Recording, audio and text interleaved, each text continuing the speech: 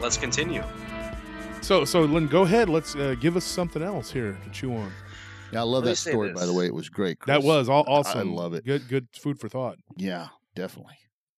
Well, I will say this. I mean, I personally feel in that case you're dealing with a story in a case here that involves just strongly on the belief of could this be possible? And you all bring up very good points. And it's important because as researchers and more importantly as podcasters, we always have these little debates on what could possibly be this. And if anything, the whole Dogman theory is debate because we don't know for sure what's what, because we still have a lot of questions to ask, because we don't know really what's going on in the field, because there's just too much, and we can only run by theory, but I feel that there's just way too many running around. And I'm not someone to get controversial. I'm not going to talk about it, but I'm just simply saying that I feel that for us to do what we believe, but at the same time know that it's just opinion, but we can only go by so much data.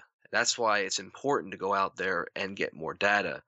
And one of the things I do on my show is this Dogman States. And the state episodes I do is I tend to do these for a few reasons. First reason is because I want to get more data, and I also want to reach out to people who've had encounters. But these encounters, of course, if they've never talked about them or it's something brief, but it's still data because it connects all dots to certain locations and it showcases where they are located, how far they are apart from each other, and then more importantly, what resources are around the environments. That's why they keeps them there, whether it's certain nutrients or there's more prey or livestock location, which currently right now I'm working on an episode in Kentucky, and there's a brief part where I talk about mutilations on farms. And I think in many of the cases that I've collected, and I'm not going to try to get gory here, but I'm going to simply just say this, that when you guys probably hear about when Sasquatch kill an animal, you've probably heard of times where they've snapped the necks, and other times they've probably gotten a little violent. But then they hear cases of dogmen and animal mutilation. There's this case in Kentucky that happened nearly almost a decade ago involving a woman who had went outside one morning and saw her horses brutally slashed and goats' tongues were ripped out of their mouths and stuff, and they were sliced open and stuff. It was a very brutal case. And when it comes to dogmen, I feel sometimes in many cases that we could be dealing with something that is not normal. I'm sure you guys have thought that too. Like, do you guys think that when they're like that, or if that's the case, is this a typical dogman behavior of a flesh and blood, or do you feel it would be more along the lines of something supernatural, like demon wise? I mean, you can look at it through either lens. You could look at it through the lens of supernatural. You could look at it through the lens of the physical here and now. Supernatural, I would say in case such as the one you mentioned that happened a decade ago over there in Kentucky, had I'd have to ask the questions. Had this person been having lots of supernatural, for, I guess, to use layman's terms, a lot of ghost paranormal stuff like that activity happening on the property before this, right? And if the answer is no, then to me, it'd be hard for me to consider that if she hadn't had it. But then that would have me look on the other side, the physical part, and knowing what we know now, and there's probably many locals in that area who've lived near where this lady that had that her horses torn up, right? There's probably many locals around there that's lived there for a long, long time, could probably tell you stories about what they've seen out in and around their property or when they go out hunting. And so I would lean to the side of the physical. And with that, I'd say, it could be that they were, they're trying to send a message. Say, hey, get out of here. We're tired of you being here.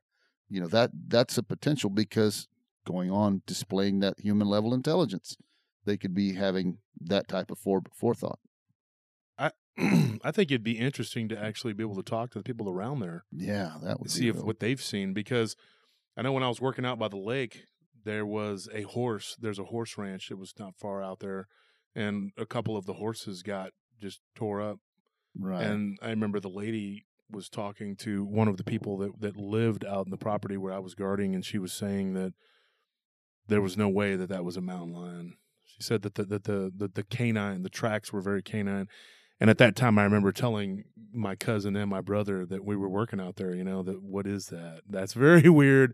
And I know Scorpion was kind of spooked at that time because he was hearing noises out in the woods, and he was like, I don't want to be out here because he didn't have a vehicle. Right. Oh, At that time, he was like, I don't want to be out here because what is this? Because we all were very aware that Dogman existed. And I don't think this lady had any clue. And of course, me being in a professional setting, I didn't go, ma'am, you're dealing with a dog, man. I know all about these creatures. Let me tell you, I saw one back in 19. And then she would be like, you need to fire that guy because he's crazy. So I didn't say anything about it. But in my mind, Chris, I'm looking at my guys and they're looking at me and we're making faces. As soon as she left, she was distraught. And I didn't tell our client either, you know what I think you're dealing with, because I just wasn't going to do that.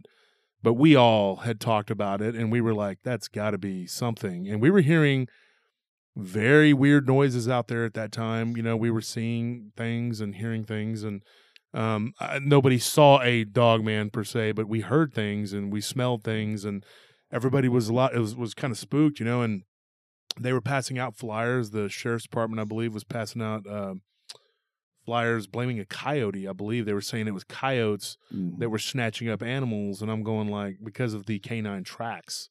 yeah. But I don't believe that that's what that was. I think that it was something else. Yeah. Speaking about that particular incident, Josh, I'm thinking coyotes are not that big. The biggest they get, 60. If you get a good sized coyote that's like oversized for a coyote, you may get 70 pounds. Even coy wolves, and we have them out here. Yeah, and we have coy wolves, but to take on a full sized horse, even a pack of them wouldn't do that. No, you and even if they did, you'd be able to see the size. You'd be able to see the size. This was a mother. I'm sorry, not a mother. What do you call it? A mare and a colt. And a colt, yeah. Like a now they would take the colt before they would even think about messing with the mare. I think she was defending it, and whatever it was, just tore her up. Oh wow! And they had to put her down, and they just found her like with one leg just hanging. So it was large, and the tracks, according to this woman, because I heard it from her mouth, that it was canine. Because you could see the claws on there, the pads. You don't see the claws on a cat. No, you don't. They retract. And of course, we got a lot of big cat sightings out here too. Yeah, and I'm talking large big cats, not little like a panther or a puma. bobcat. No. Not only even talking about a jaguar. I'm talking about people seeing them the size of Toyotas. That's another cryptid we have down here. People claim to see these oversized large black cats. Mm-hmm. People claiming to see them walk on two legs. But this woman was pretty adamant that it wasn't. She was supposed to come back and show tracks. I was not there when she returned, so it was just the owner of the property. And of course, I didn't push the issue with the owners of the property and be like, hey, man, you got a werewolf running around out here, because they're going to think I'm off of my rocker, and then I'm probably going to be out of a job. So I just kept my mouth shut, and I didn't speculate with them. But there was a little bit of fear going on, at that time. Of course, this was well over a decade ago, but what was it? We don't know. We're left to speculate. I've seen this before. I had a friend of mine whose parents were raising sheep out near Giddings, mm-hmm. And something had just slaughtered them all in one night. And I remember my friend's stepmom actually using the words demonic. Wow, because she was like, I don't know that she was saying a demon rose up out of the ground or flew from the sky or something and delivered the death blow to these sheep. But she said the way that she worded it was almost like, she's like, it was some demonic entity that did this, because it like took bites out of the different animals, like it chewed them, And then of course the sheriff's department, I think, is who dealt with it. And they said, I think what they had said to my friend's dad and his stepmom was that it was that they had been killed eaten partially and then scavenged later, possibly. Right. But it happened in one night. So I don't know. It just didn't sound right to How me. many were there? I think there were like 30 of them. Oh, Like, and it just happened, and then of course, they didn't want to, tell them, they were telling them, oh, we'll deal with this. Don't speak about it and scare people, which I thought was odd that they were asking them not to make people panic or whatever, because, and of course it would put undue pressure on the sheriff's department, because then the neighboring ranches and farms are going to be calling saying, hey, we got issues. We got something coming out here. Yeah. And of course they're going to be watching and being freaking out. Well, it happened again like a week later on a farm, not too far away. And of course, that's when they began to say, hey, that there is something going on here. People aren't just going to sit back and accept it. I mean, this was 15 years ago, probably. Yeah, they saw a pattern. I mean, once you see a pattern, that's when, you have to take a hard look, because, if it's an isolated incident, I can understand sheriff's departments and all them not wanting people to make a big stink about it. But if you got single incidents that have a lot of the same elements within these incidents, right? These individual incidents having the same, that's going to raise an eyebrow. And about 20, 30 sheep in one night, I would have to say that if it was a pack of coyotes, it was a huge, huge pack. And I've never heard of a huge pack of 40, 50, 60 coyotes in one area. That's just because it takes something like that. That same area, that same corridor, there was an incident, I should say, an incident that I believe might have been Sasquatch related. Right. Involving a red-eyed creature, did not have a snout as far as I was told. It was probably about 10 years ago. I remember hearing about this, 2007. Oh man, I'm way off. 12 years ago. Woo, I'm getting old. Okay. 2 years just went by like that. Boom. It was 10 years ago, or 12 years ago. I'm sorry. And I remember that specifically because it was right around the same time that I had just moved. And I was actually looking at purchasing property out away from the Austin area because I was sick of the traffic, and it's gotten even worse. But there was somebody that had given me a story about Bigfoot in that area. And of course, that goes from that Bastrop, like cross to, that whole Giddings, Bastrop, Elgin. Southeastern region. Yeah, that's like heading Austin. From here, that's heading east towards southeast, Houston. East, southeast, yeah. Yeah, it's midway between us and Houston, Yeah. which is like Brenham, all that whole corridor. There's a lot of weird stuff that's happened out there. Bigfoot sightings have been in that area because it's very rural, very rural. They're just there's a lot of little small communities and no major towns. I think Brenham's the biggest town out there. Yes, it is, until you hit Houston. Until you hit Houston, and there's nothing there. There's Prairie View. And that's one thing I wanted to just throw out there to you, Chris, and as well as the listeners, and I know we've probably said it before in previous episodes, that when you take the major cities in Texas, if you were to mash them all together into one big giant, city, if you will, you'd be surprised at how much rural land there is in the rest of the state. It's ungodly. A lot of people think it's desert. It's not. We've got different types of landscapes. We got thick forests in the east. We got swampy areas down in the southeast. In the central area, you've got a mixture of lots of woods and rolling hills. Once you start getting out to West Texas, out and around the Big Springs area, that's when you have more of the desert that people think, like to see. Big Springs, I think even. Yeah. It gets kind of brushy. Yeah, that's where you see that's where you can think of those, you get a lot of mesquite, but that's also think of the tumbleweeds. Yeah, that's when you think going west out there. But once you get out near El Paso, you've got the Davis Mountains out there. Yeah, then it becomes a little Chinati Mountains and Marfa. Yeah. And the Big Bend National Park's very beautiful. But this area that we're talking about to the east of Austin is very thickly wooded. It's that anomaly, the Lost Pines. That's Bastrop. But if you get toward Giddings in that area, you start to run into like a lot of pasture, not a lot of farmland, I would say, but a lot of just rough ranch land. Yeah, ranch land out there. But there's a lot of trees, a lot of cedars, a lot of oak too, oak, cedar, mesquite, and so you have a lot of area out there where these things can roam. And I know that there was some ranchers that claimed to be seeing a black hairy creature, about 7 foot tall, but it had a flat face. It didn't have a snout, so that tells me Bigfoot. and that they believed that it was responsible for the butchering of these animals. Quite possibly. But it had red eyes because everybody that reported on it was saying that it had red eyes. But I got a firsthand account from someone that I worked with, and who was telling me, that his uncle out there had seen it himself. And so, I don't know what to make of that. I know that when I spent some time up in Oregon and Washington, that there were a lot of people that I worked with and stuff that said they would see these Bigfoot Sasquatch creatures and that they looked very menacing, very big, very large, but that typically if you left them alone, they would leave you alone. That's what they would say. But the ones that we get down here in Texas, for whatever reasons, It's like they got an attitude. They got an attitude or something. Like they're very cantankerous, dude, and they'll throw things at people.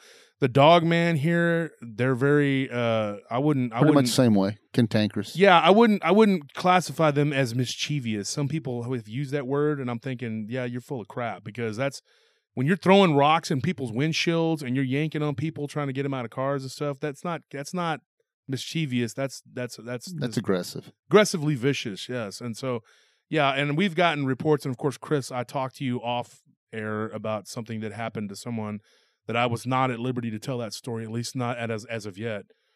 But that is an example of the kind of reports that you get. Some of these things that happen here, like the sheep or whatever being killed, like what you were saying about these animals being slaughtered in Kentucky, Mm-hmm. That's what you're getting. I mean, you're getting reports of these things being, just downright nasty. Yeah, it's very.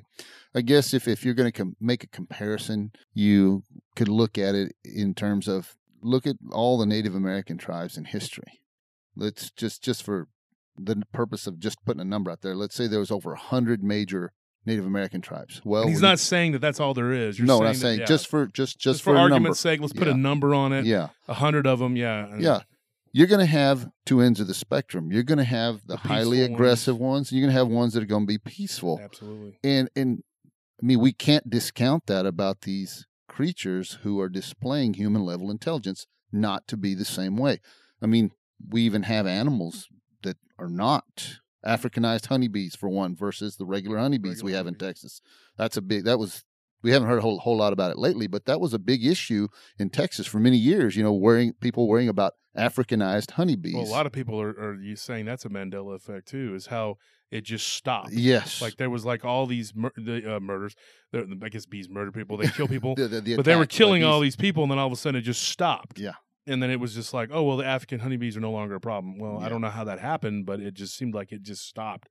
What you're saying about the tribes, though, we had probably one of the most aggressive and warlike tribes in the history of all of North America right here, the Comanches. The Comanches, yeah. They were pretty much responsible for genociding a lot of the other tribes. And, of course, a lot of people believe archaeologically that they were the reason that the Aztecs just kind of kept going.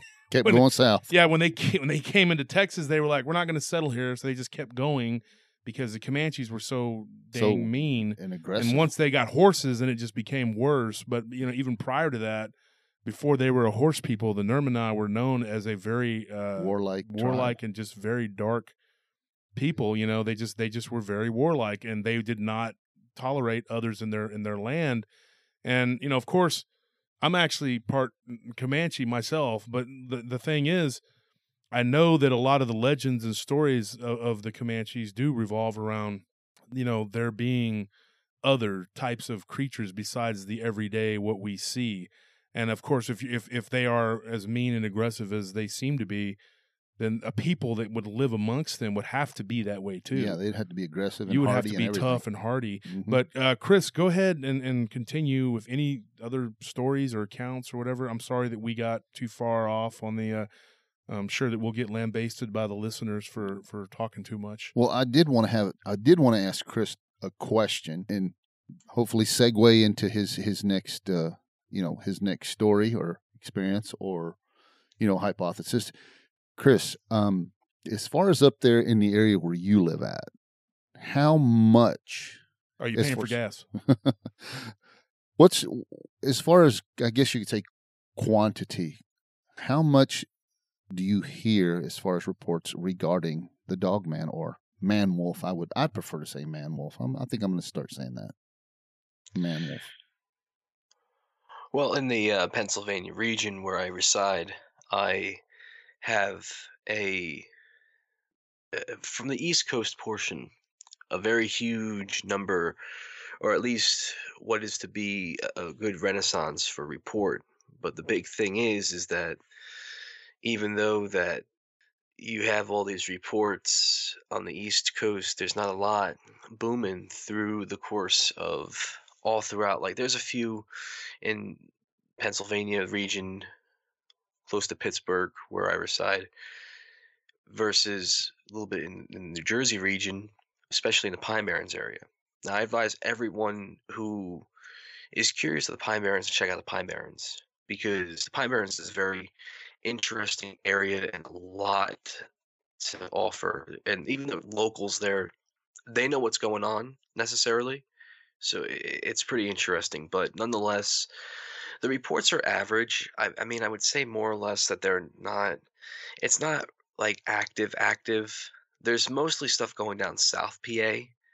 And then you also have just a series of events with just various other reports when it comes to your typical upright canine running around. And much like the whole scenario, there was an interesting case, though, involving an individual who was he couldn't give away his information, but he was a former state trooper. Oh, And you got to remember too, Jersey to Philadelphia, it's connected, so it's not that far from too apart from each other. So when yes. you're going into the Pennsylvania region, you can drive anywhere, even for a state trooper. Obviously, if you're in the same district and same region, but this one state trooper, he happened to be speaking to a guy who happened to have an encounter not too far from Sussex County, New Jersey. Now, what happened was that this individual, he was driving home and he happened to he stopped by this occurrence happened in the 90s, and he happened to go ahead and he was driving down. It was in Sussex County. The location specifically not allowed to be talked about, but it is close to a forest area. So connection dot wise, it's not too far. Um, but other than that, he was driving alongside this road. Now the road's pretty narrow, so instantly you can see something from 50 feet away, especially depending on how quick it is. So this creature is on the side of the road. He doesn't even know what to do really because if anything, he thinks it's a guy in a costume. So this is But the former trooper seeing this, right? correct, Okay, correct. got it. But this is being told from a guy that I spoke to, and this is his friend. Oh, So I just okay. want to I want to got you. clarify that. I Okay. may have miscommunication right there, but this trooper had seen this, and he was almost like it was like surprised in a sense because again, when you're working for the law enforcement, you know that you have to like you can't second guess things depending on how you see it with law, and it could be a guy in a costume. But Yes. this trooper was just not, he felt very conflicted. He didn't feel like it would be a smart thing to do to get out of the car. So he just slowly drives, but the creature sees him, and then the creature just runs across the side of the road and then just runs into like the forest ditch area. Yeah. But but the point is that this guy, even though that he felt it was very unnerving, we mentioned earlier when I was doing when I mentioned that I was pretty unnerved when I went to the Barrens. Right. He he felt that sense too, but he felt like he kind of connected to it because he locked eyes onto it. And for the second he saw it, and this is a trooper. He at any given time he was able to pull out a weapon. He could easily if he wanted to, but he looked at this thing and it just literally stared at him. And for a sense, he thought for a second that he was like, this thing is very much so like it's a this animal, it's not a man. This is something not even man. It's an animal of some sort, but it looked like it could easily kill me. Is literally how he described it, and he just mentioned that it was just like locking eyes with it. He felt that it was the wrong thing to do, but once it crossed the road, he just drove out of the area. And I don't know if he stayed with the force after that. I know he was still pretty active, but when I found this out, I was curious because it was very interesting how a lot of law enforcement who talk about these type of cases, they're not really giving testimony because I'm pretty convinced that there is a belief that they know about them. But that's just my own 2 cents onto it. I could be very wrong, but that was a case that was just kind of startling to me because heard a few reports of how people can sense that connection with a dogman when you're kind of lock eyes, but you know it's a smart animal and something that it could do a lot of damage to. Yes. That that's something that there have been cases where I've heard people felt so very uncomfortable, but know that this thing is a lot stronger and could do a lot of damage if it chose to. That's really quite interesting. The fact that he locked eyes and he sensed that this thing had an intelligence is, I mean, that's what I'm taking from this, that he sensed there was he could see the power, due to the size and all the weapons it brings to the fight, for lack of better words. He could see that right there without a doubt, but then connecting, the eye to eye connection. I mean, I know I've heard of reports from people locking eyes with them and they saw an intelligence in them that was beyond that of a dog or what you see in a wolf, something way past that. And of course, again, that's their interpretation, but I'm not going to sit there and tell them they're full of BS because I wasn't there. I will definitely, listen to them and take that into account because these creatures, like I've said it before and I'm saying it again, I'm sorry, everyone, but they seem to display a human level intelligence. In that, I totally agree with what you said, that would be totally unsettling. It would be very unsettling to me. And then on the other side, the work side of it, him being a trooper, if he says anything, imagine what they'll do to him right off the bat. The force, they'll laugh and probably, who knows? There's so many things, and then especially with a dog, man. I mean, maybe a Bigfoot. Even then, you might get ridiculed, UFO, whatever. But Yeah. a dog, when you say a wolf, yeah, something that looks like a werewolf, whatever, they're not going to believe you. Yeah, and then they'll definitely you'll get blackballed, and then that to me, it's not going to make the force look good. So hey, we'll blackball this guy saying he's got mental issues, and so I can understand why any law enforcement officer will keep quiet about any type of encounters like that they've had, or if they do share their encounters, they want to remain completely and totally anonymous. Because it is definitely in that profession, it's definitely very, very detrimental to their professional career. And also, Chris, how are we doing on time for you? We're doing pretty good. So okay, good. I was just making sure that we're absolutely doing good on the time. Yeah. I wanted to say something about the the whole human level intelligence. I really think that everybody that listens to this show gets that aspect of it. I mean, how could you not? But do you remember when Sal, whenever we were talking about when we did the show about the Ouija boards, which hasn't been released yet as of this recording, right? As of yet, do you remember that there was like a wolf type? Yes, okay. Yes, we discussed that. And I think that speaks volumes about what these creatures could be. Like I don't want to tell my wife's story. I'm trying to get her to just come and do the show, but her and her sister, and then of course they found a planchette. Yeah. They didn't find the Ouija board, but they found the planchette, and Mm-hmm. I think that's, I had a story that I just recently, I was downtown, this past weekend, and I did speak to someone who had told me a story about playing with the Ouija board and then his sister seeing a wolf type entity. Right. And so I think that lends credence to the fact that some of these creatures, at least some, are supernatural in that they're, like the whole, and he's supposed to get with me about the story so that I can relay the story, but it started with them playing with the Ouija board. I agree with you on that his aspect. little sister, they ended up having something that she was alone in the house. I'm not going to get the whole whatever, but this creature stalked her and came up the stairs. She could hear it walking and turned the doorknob to open the door to the bathroom where she was hiding. And she caught a glimpse of a tall, shaggy, blackish brown hair, wolf type, like werewolf looking creature that was in the house, in a 2-story house. That this happened when they lived in Sweden. Oh. And so they were playing with a Ouija board, and this is what became of that situation. So, I don't know what to make of that. Like I said, I'm supposed to talk to him and get the whole gist of it, but that was, it was loud in the bar. You can't, so you're getting like a piece of it.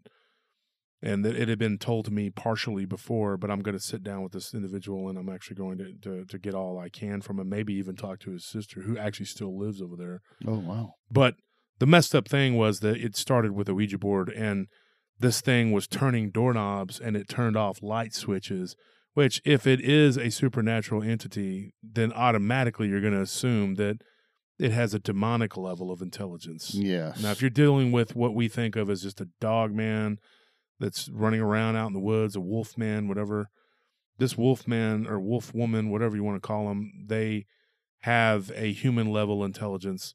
Now, there was a debate last week when we did your show, Chris. I did disagree with you and Armando in the way that I believe that if we're dealing with a flesh and blood dog man, wolf man, creature, whatever, I don't think that they have the same as level of intelligence as we do. I don't believe that they can drive cars, or they would be doing it. I don't believe that they would operate machinery, or they would be doing it.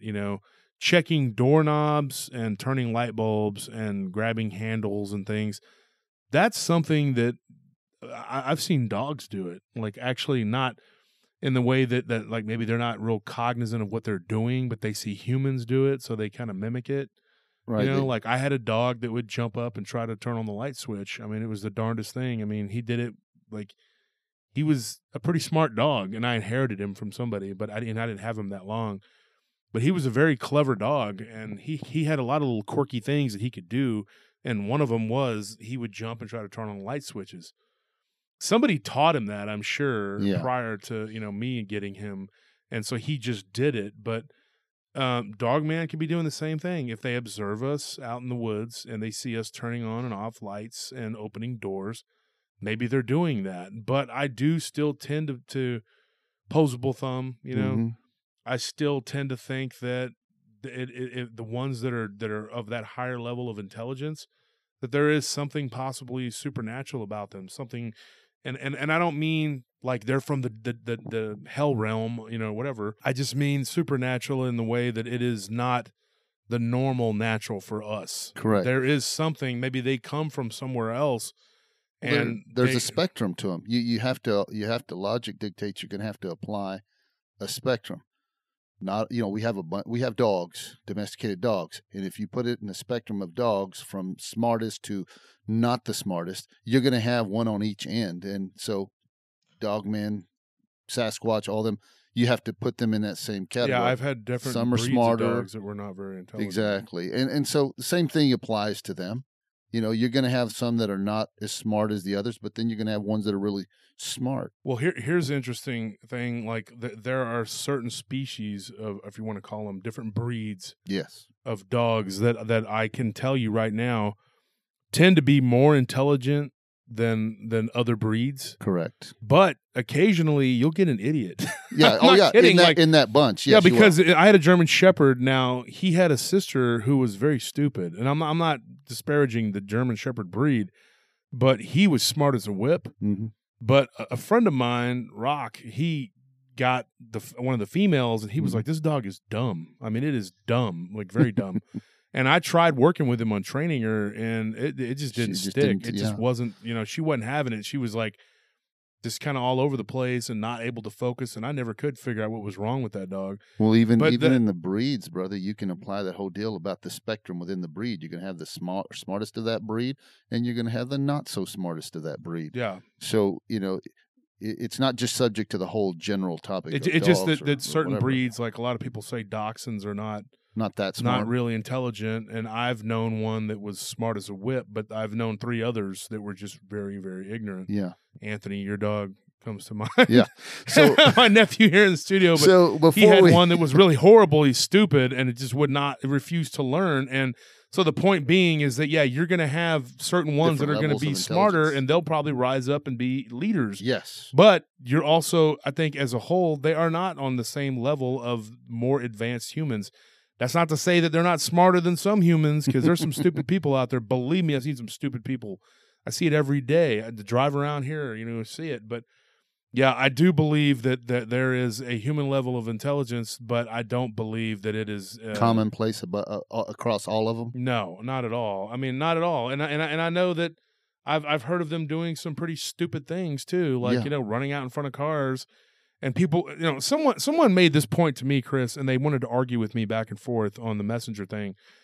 And I said something about, well, they run out in front. It was on your show, Chris. I said that they run out in front of cars, and there's somebody said, well, they run out. Somebody sent me a message, and they said they run out in front of cars so that you'll slam on your brakes, and then they can yank you out of the car. And I'm thinking, not me, stupid. I'm gonna just run right over it. I don't care. You think I'm gonna stop for some creature that's gonna run out in front of my car? I mean, some freaking creature's gonna, it's not gonna make me stop. All I know is I'm just going to hit it and probably keep going. And if it goes through my windshield, well, then whatever happens after that happens. But for the most part, no, I'm not going to slam on my brakes and just wait for Dogman, Goatman, or whatever it is to snatch me up out of my car. That's ignorant. And if that's their plan, then that's not a very well thought out plan, because a lot of times you're hearing these people, like the reports we're getting of truck drivers driving 18-wheelers. Do you think that they're going to slam on their brakes because some critter runs out in front of them? Heck no, dude. They're going to smack that thing. And so if that's a plan, then that's not a very smart, thought out plan. But this person was persistent about it. And I said, look, okay, if I was a person, being a human being with intelligence, I'm not going to run out in front of a car and try to hope that they stop so that I can maybe try to snatch them out of that car. That's a very ignorant. And this person was obviously, they were just going to argue. And I was like, whatever, I'm not going to sit here and entertain this. But the point being is that, if that is their level of human intelligence, I don't think we have anything to worry about. But I don't think that that's the height of it, and I don't think that that's what they're doing. I think that was just a particularly not smart one, and he was running out. And then, of course, you have a guy that was on Brenton's show that observed one that had been hit on the side of the road near Waco. Yeah, outside of Waco. Outside of Hillsboro. Hillsboro, yeah. Well, that's going to Dallas, going in towards between Dallas, Waco and Dallas. Uh-huh. Yeah.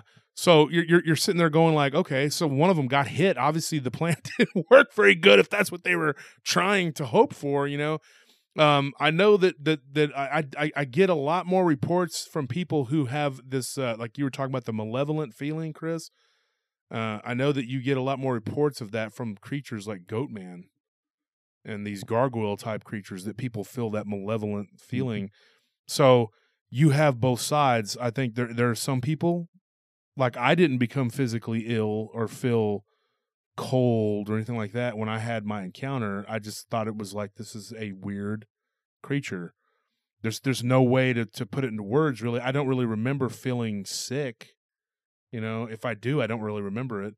I don't remember feeling nauseous, but people do. But it tends to be like with the Goatman entity in particular, people feel a very malevolent presence. They feel sick. Something in the air. Something in the air. Like, I've heard electrical, almost. But people report that with Sasquatch too. Yeah. That it smells horrible, and that they could get nauseous, and that I've heard people say that they hear a crackling type of noise, almost like something in the air, electric. Mm-hmm. I've heard that with Dogman. Of course, when they stand up, you hear the pop pop noise. Yeah.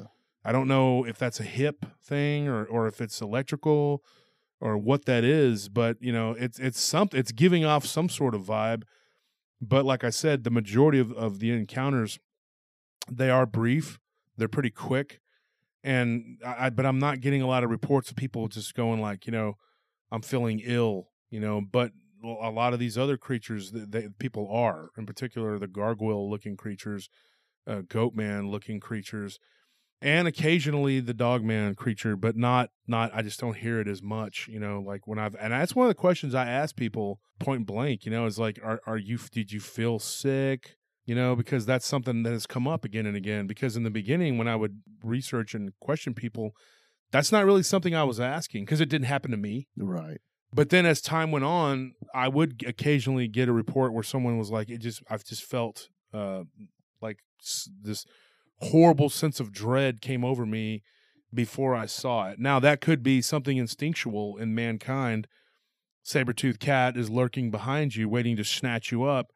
You feel that in the back, in your back, your hairs stand up because there's a predator there. That's something instinctual in us. Sixth sense. Yeah, it's the sixth sense that's telling you, hey, you're about to be eaten, dummy. You better go. Mm-hmm. And so you go, climb up a tree or whatever. I don't think you can get away from one of those in a tree, but do whatever take cover in some form or another. Mm-hmm. But like for the dog man though, what I think is that when these things are snatching people up, which I think it does happen, I don't know that they're the only thing out there doing it. And I guarantee you there's other creatures out there because I've heard of them, but I think they're ambush predators, dude. And I think once you spot them, I think that they kind of give it up, because sharks will do that too. There's divers that'll, what is it? Abalone divers? Like, is that what it's called? Abalone or whatever. They'll dive and they'll see a great white, and they said, once it sees you seeing it, then it doesn't have that cover, because it likes to ambush from below. Yeah. And they said that the only thing you have to worry about at that point is just,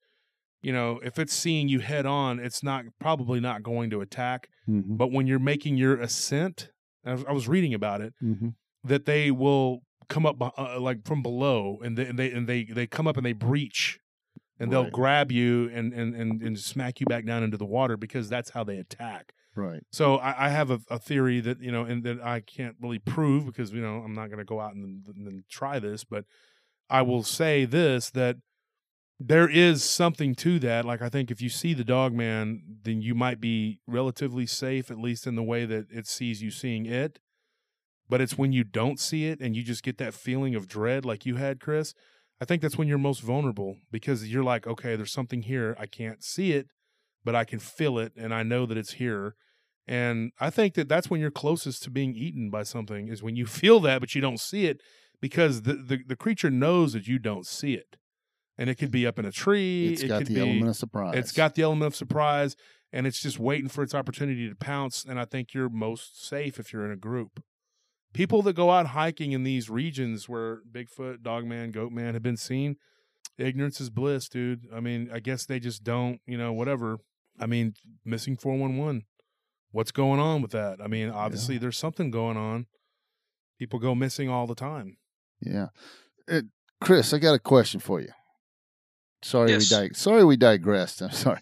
Now, that former trooper had that experience. Now, you had him, he saw this thing, he locked eyes, the whole nine.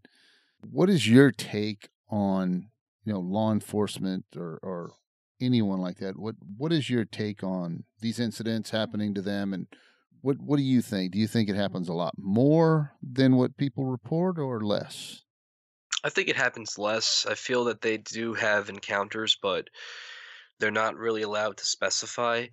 There was a case that Jody Cook had mentioned on one of Vic's shows about how a state trooper, or not a state trooper, my apologies, a regular officer in, I Yes. think, Kentucky or Ohio, I don't know which state it was, but it was one of the earlier episodes. He had mentioned how there was dash cam footage of this creature breaking one of the windows, and apparently the footage was tampered with. It was taken away from the department. So I believe that there is a huge cover between law enforcement and what they see. I feel some who have seen them tell it anonymously just to get it out there and to know that these things do exist, that yes, the police do know about them, whereas others could say that it's all just a bunch of BS, but who knows for sure, because quite frankly, I do believe that they do know.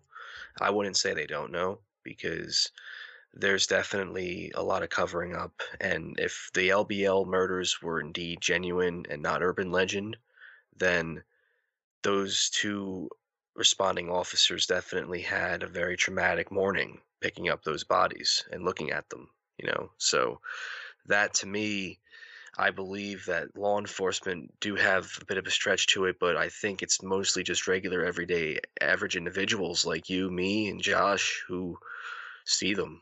Well, my case, but you know what I mean. But the whole thing is that like I feel that with these things, when you see them, I know it kind of sounds crazy, but like with things, it's strange because they do have a very mysterious vibe to them, a very weird peak, which does spell out curiosity, but a little bit of confusion, maybe fear, Yeah, because these things do it's hard to really talk about them sometimes because they sound something so much out of fantasy, but it's not a fantasy. This is legitimate cases of apparent peep canines, upright canines yeah, being definitely. sighted. Yeah, it's definitely something, you stop and think about it. And if you analyze, well, we're taught certain things from the time we're kids growing up that certain things do not exist, they're fantasy, et cetera, et cetera. So someone seeing that, some serious cognitive dissonance is going to happen. But, you know, you mentioned the LBL creature. What is your take on that? What type of creature do you think did those horrific things at LBL to those people? Well, LBL is a very interesting location. It's located the southern eastern portion of Kentucky. It is basically a national recreational park, and in the 80s there was this case where, of course, the this family was brutally torn apart by a beast, and there were two responding officers, and they were quickly escorted out of the area when the apparent feds showed up, and you had National Guard arrive, and that there was apparently a secret military operation to uh, annihilate this creature, and it was going to be a further escalation attack, and it was going to be black boxed apparently. Right. And this was told through Jan Thompson's testimony, um, when because she is a resident of well, around the LBL area, and she had gotten that testimony, and it was collected by Barton Nunnally, who the infamous illustrator of the LBL Beast, which is a pretty good sketch, by the way, folks. Um, I think I already mentioned that, but anyways, um, the the thing is that with these murders, I keep hearing different variations of the story. Jody Cook has told different variations.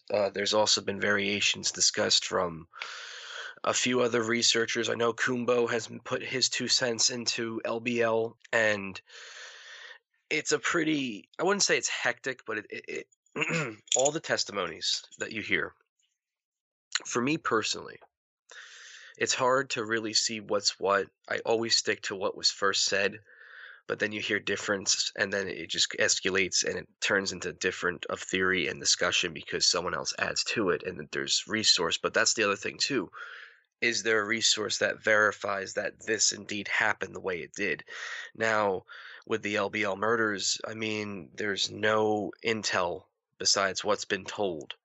There's no coroner's reports. There's no photographic evidence of the location of the deaths. There's no autopsy reports. There's nothing, and it's a shame because now you have a whole bunch of family members, if this indeed happened, that don't even know what happened to their family that day. That, yeah, it was a bear attack, reportedly told by them, most likely 9 times out of 10. But then you have to worry about, well, how does a bear brutally maul someone like that? But in that case, it could be perfectly covered up because of the fact of how bears can easily slaughter and tear up people as well. But dogmen, the way they do it too, is very mysterious. Now, with the LBL murders, I believe that there was a story, or at least a case that took place there involving that, and that it did happen. But it's very hard to say for sure with all these constant additions of different testimony.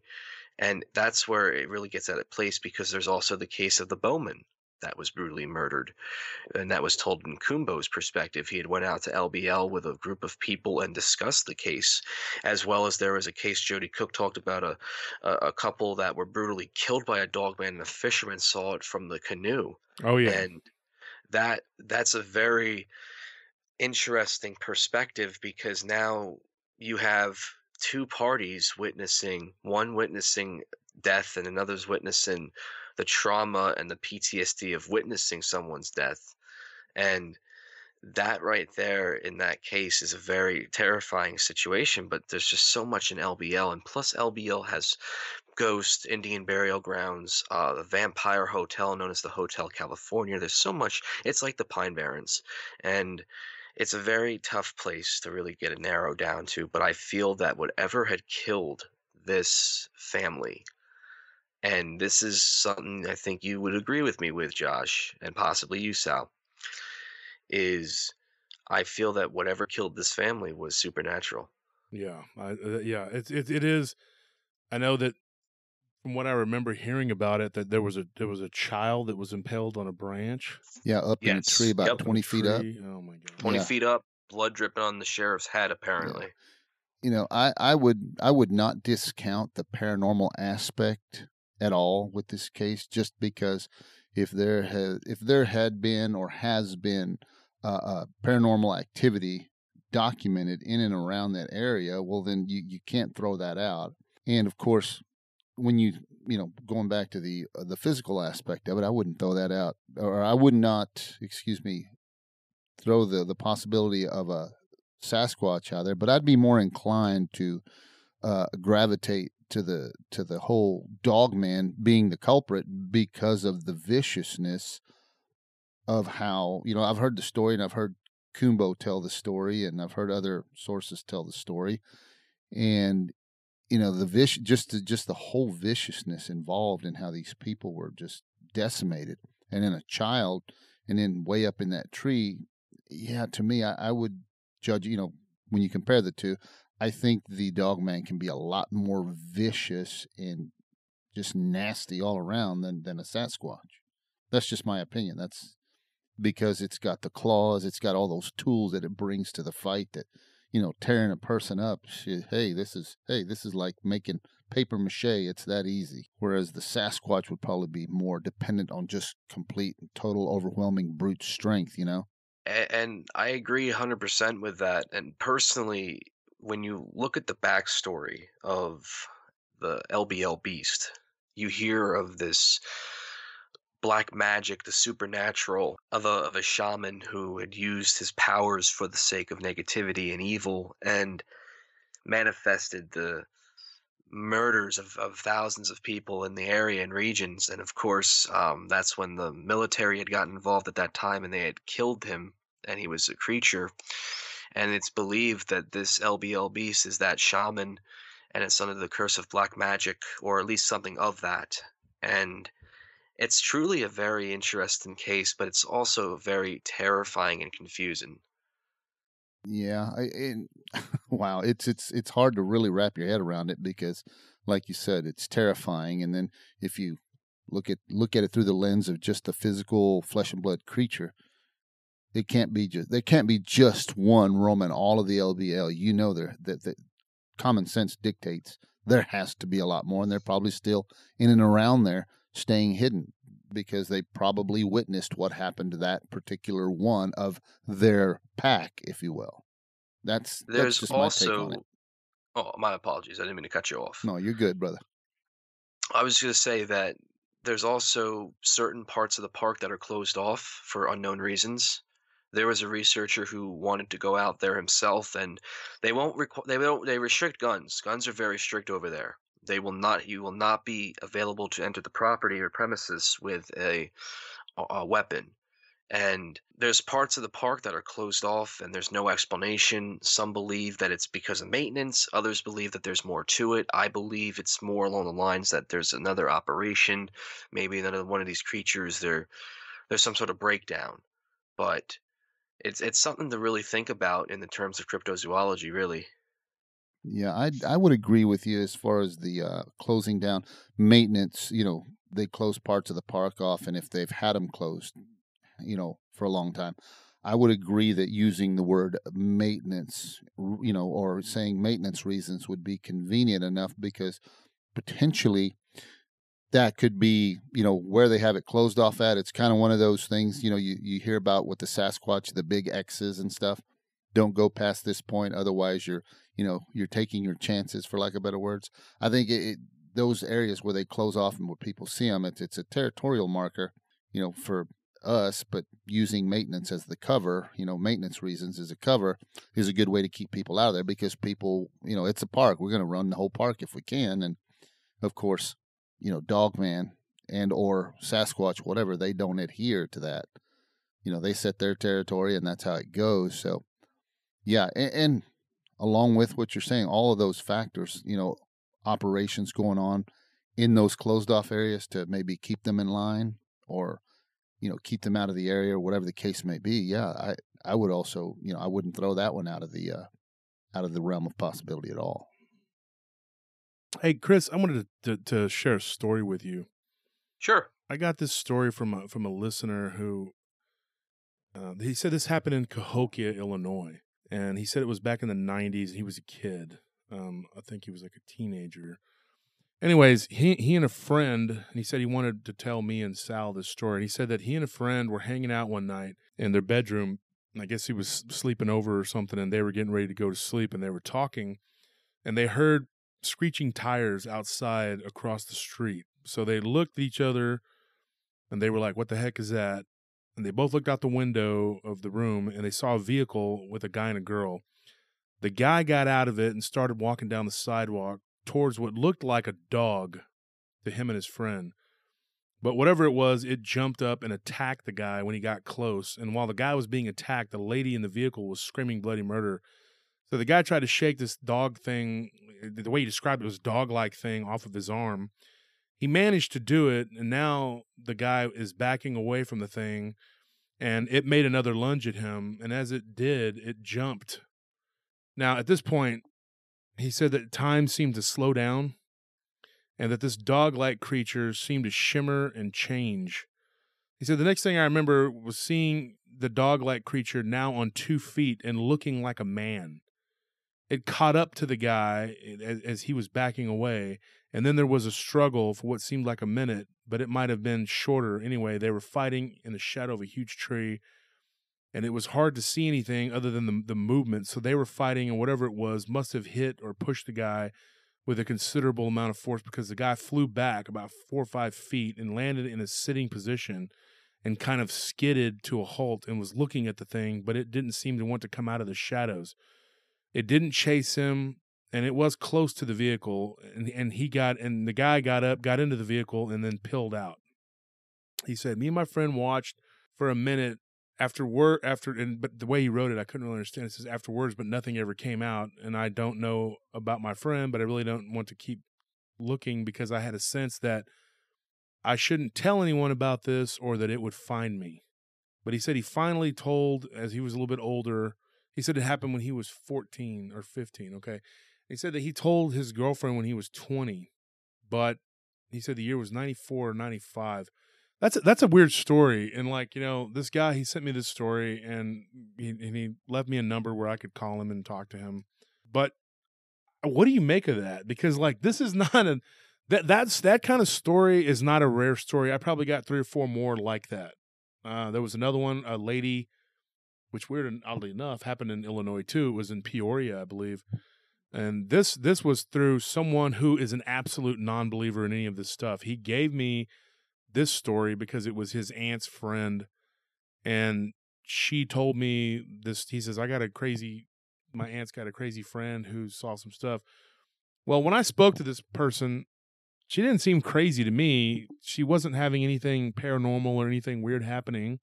She didn't really seem to be much of a believer herself. I think that the guy that told me that, he just thinks anybody who believes like we do is crazy. But he said, he goes, "I can get you in touch with my aunt." So the aunt got me in touch with this lady who was actually her neighbor. And the aunt had something kind of weird to say too, that she actually did witness something walking through her backyard, because for whatever reason, this neighbor and her backyard, the fence was gone between the 2 yards. So it was like just the 2 yards were fenced in. One big yard. Yeah, one big yard, and they'd lived next to each other for 20 years. But this woman claimed that she saw, it's going to sound weird. She saw a naked man eating fruit in the backyard. I guess it was pears or something. And that she said that the next thing she saw was a giant wolf standing on all fours at the back door, and that it was growling at her. And it was like she had missing time. It was like it was daylight when she saw the guy, but then it was like dark, and there was a wolf there. And she said that it was almost like she was dreaming it, but she knew she wasn't. She knew it was real, and that this thing was basically telling her to let it in to the house. And she said that it was almost like I wanted to let it in because it was like almost like, just let me in, let me in. And it kept saying that it was hungry. And she was like, no, I'm not going to let you in. So then it became more aggressive and began to paw at the glass. And she fell asleep, which is why she knew that it wasn't a dream, because then she woke up and it was daylight. And for a split second, she thought she saw what she thought was a wolf walking on two legs out the front door. So what are you to make of these types of incidents or reports? Yeah, like what do we make of this? Like, and here's the story right here if you want to read it, Mondo. It's just very bizarre. You know, you get these stories, you get them all the time, and and Chris, I would say this: if I was like a non-believer, and one person came to me and told me that story, I would look at them and think they were an absolute lunatic. And I would tell them, you're off your meds, or you need to be on meds, or you need to go and do something. You know what I mean? But I know that I am a believer, and I know that I get more than one story like this. I get multiple stories with these same threads. Here's another one. Just a real brief one. I haven't gotten back with this person, so I can't give you the whole rundown of it. Guy and his girlfriend were at a stoplight. This happened in Ohio, and he said, I think it was in Columbus or something like that. And this is very, very weird. They look over, okay, and they see in the car next to them what they thought was a dog in the back seat barking and freaking out. And there was a guy that was driving. The guy that was driving the car, they said, looked almost like he was, for lack of a better word, a zombie. Because that's my words, because they said he looked almost like he was fake. And they said that his eyes looked completely blacked out. Like he didn't, it was so weird. He looked over at them and like he had no teeth. It was just like a mouth and the eyes. And it was almost like I don't know the way you would describe it. But anyway, they said there was this big hairy thing barking and snapping in the back seat. And that an arm, a hairy, shaggy arm with black nails came out of the window as it rolled down and began to reach for the outside door latch. And then they saw the giant head of what was a grayish-white wolf-like creature in the back seat that was trying to get out of the car. That's weird. And then they had a friend with them that was in the back seat of their vehicle, okay, and they said, hey, we can get you in touch with this guy. Well, I haven't reached out to him yet. I'm so backed up on these stories. But the story was just, like, weird to me. Like, what is that? What was that? The car just burned off when the light turned green, and luckily whatever was in the back seat did not get out and assault them, which it seemed like it wanted to. And all the way down the road, they just kind of sat there. They didn't. It was in the middle of the night. There was no other vehicles around. They just sat there and watched this thing drive away. And thank goodness that it whatever was in the back seat did not get out and attack them. But what is to make of that? I mean, I have talked to the guy and the girl, like, in correspondence, but I haven't talked to the third person. And I would think that story is just another lunatic story, but you get like this same, like, sort of weird threads with these wolf type entities, which is obviously very supernatural in some way or another. Like, what is to be made of these stories? I mean, like, what can you? The only reason I would even entertain a story that sounds like that is because I have another one and I'll tell you real briefly. It was in I believe a Safeway parking lot, like, and this happened, I think, in like Washington, that someone saw a dog-like creature in the back seat of a car as they were getting into their vehicle in broad daylight, and this thing was scratching and clawing, and it looked like it had a chain on it, like it was chained to the floorboard, and it was small. They said it wasn't real big, but it had arms. Like the front legs of what this should have been a dog's legs were like arms, but furry. And it was snapping and barking. in the back seat, and they were like, "What is that?" You know, like the size of, like, if you stretched it out, it would be the size of a large dog. The way that they were describing it to me, or a young teenage child. What is to be made of that? I got something for you, Wolf. Go ahead, Chris. I don't mean to interrupt, but I got something for you along those lines. So hold the thought, Chris. What do you think, brother? Well, with all the stories you talked about, I mean, the first one, like you have reports of, you don't really get a lot of reports of dogman attacks, and if this is indeed a dogman that attacked this individual, then definitely we're dealing with something that was definitely not natural to me. It doesn't sound natural. The reason why is because if this thing at first was like a regular dog and then it gets up on its hind legs, I mean, you would think it would have already been bipedal if it was a. But then again, too, it could also. They've also been claimed to be run on all fours. I've collected stories with them, so I guess it can work both ways. But I guess just the way the story was discussed, it sounds like it wasn't a natural creature. And then with the second story, that's definitely supernatural. A skinwalker, most likely. It just sounds very, very frightening in a sense, and I would think it'd be a skinwalker. I think that story is just too, it's embellished.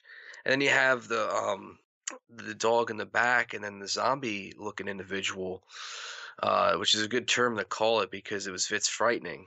But this case of you, there have been very few reports of where people have claimed to seen them in back seats, an unknown certainty of whomever it is, of why they're back there or what look like to be dogmen. But if that is the case, that's a very frightening case, and it must have had to have taken place sometime in the late hours, because I wouldn't think of a vehicle like that to carry something that isn't a dog or a wolf even in the back. No, this was in the middle of the night. You know, that's really odd. You Well, know, all that stuff. hold on one second though. The story with the lady, it was like I said, it's not only one say he's my friend, but a guy I know that was his aunt, and then her neighbor having these experiences. It was also like Native Americans tend to be, the skinwalker tends to be a Native American. This was a white guy, according to them. It was a white male that was in the back eating, and I've fully actually naked, fully naked, yeah. And I remember hearing a story of what they thought was a wolf type creature on two legs eating out of an orchard too. I mean, eating fruit. So I mean, that was all that, and that's all they saw, but not in that particular story. But in another story, it was eating apples. What I thought was just weird, because you wouldn't think of like a canine type. That would have to be a human aspect there to eat fruit like that. Yeah. Well, some animals, i.e., canines, will eat certain fruits. Yeah, absolutely. But it's not something that's common. So, you know, that one throws that one up in the air. But the thing I was going to, I told you to hold a thought real quick. And Chris, I want you to, let me know what you think about this. But before I get into that real quick, after reading that new story you just got, Wolf, the gentleman said that the location of this, where they saw this particular incident with the guy stepping out of the car, Which and that one? dog, the one you just told about, Cahokia? Yeah, Cahokia. He said that in the story, the gentleman mentioned that it's about 30, 40 miles from the mounds that are in Illinois. Yeah, the big snake mounds. A lot of Native American lore around those mounds, and a lot of supernatural aspects are attributed to that area where those mounds are. So this happening, yeah, I would lean to the side of sounding supernatural. So, it's, I wouldn't discount it just to say, what do you make of it? Of course, you said the guy said it was kind of shimmering, and then next thing you know, it's on two legs. So the thing I wanted to talk about real quick is that my cousin, I have a cousin who lives out in East Texas. He had a friend who's no longer with us. He's deceased now. He died in a house fire. But this guy had the story that goes with that is he'd been out hunting, and I think he was hunting hogs or coyotes or something out there in, I believe it was somewhere around Sam Rayburn Lake, which is in the middle of Angelina National Forest. And that he came upon this weird looking, my cousin told me it was like a I don't know, coyote wolf. It was a canid. just for sake of argument. It was some type of canid that he knew it wasn't a coyote and all the stuff, and he came up on it. And make the long story short, this thing noticed him after he'd been there watching it, so it turned on him and it came at him. So he shot it and killed it, and took a picture of it in the whole 9 yards. And according to my cousin, that picture made the front page of the local paper because it was so weird. And my cousin, I saw him a few weeks ago, and he told me, he goes, the guy had told him, the guy who's now deceased, told him that it didn't have front paws. It had like hands. And so, it attacked him, he shot it, killed it, but it wasn't real big. It was probably, a little bit bigger than a coyote, probably about the size of about a 90 to 100 pound dog, and he shot it and killed it. A pup. Yeah, sounds like a dogman pup. Dogman pup. Yeah, it sounds like a very young juvenile.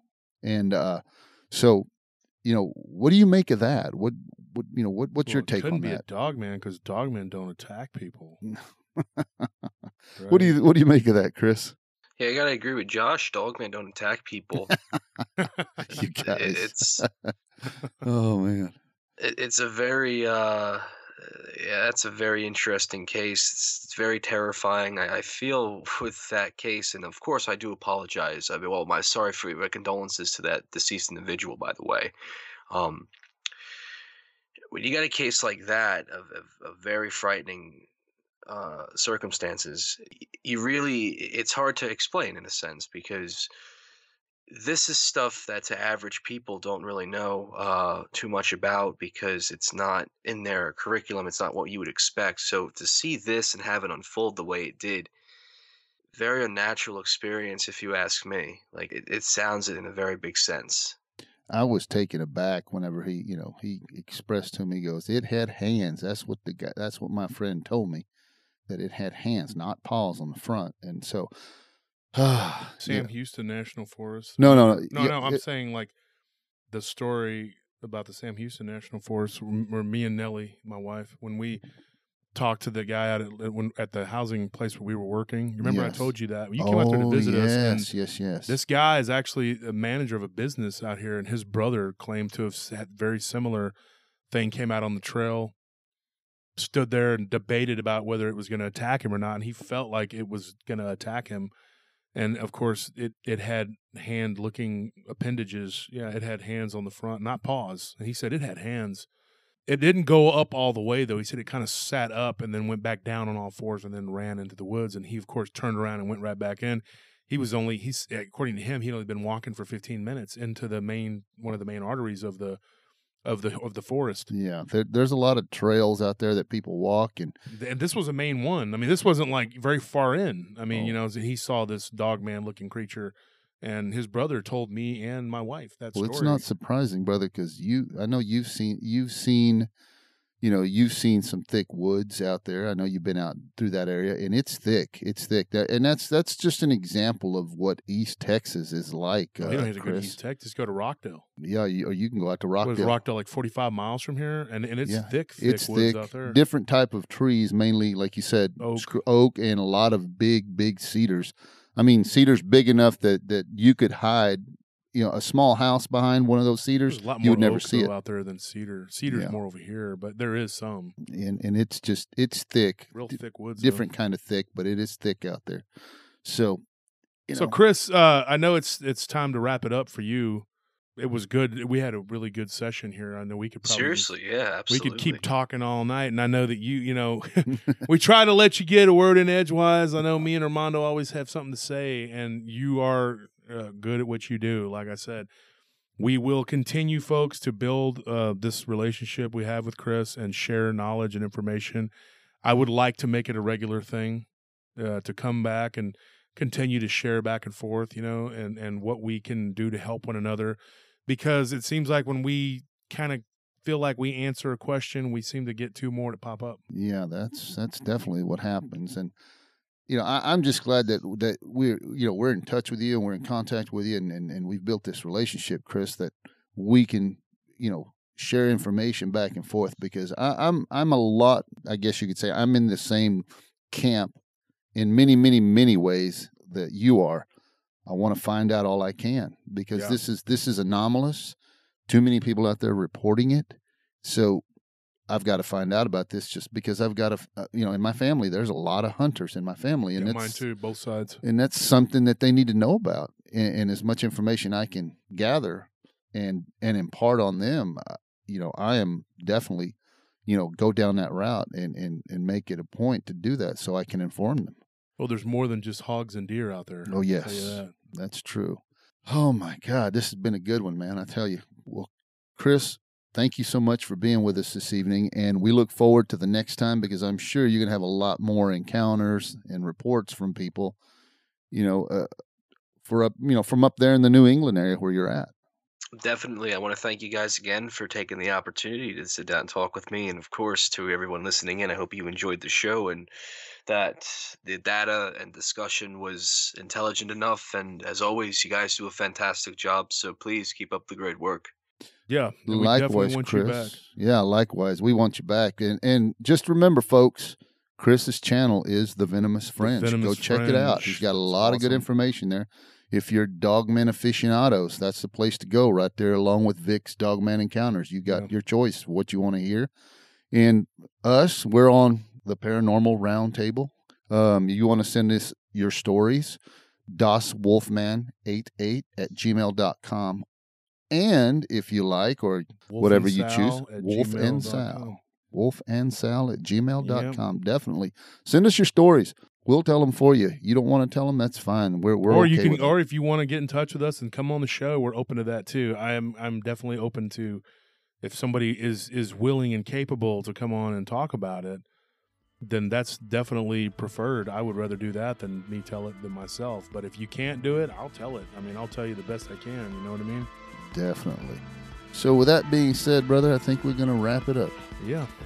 Y'all have a good night. Chris, thank you again for being with us. Thank you guys. Have a terrific evening. You too.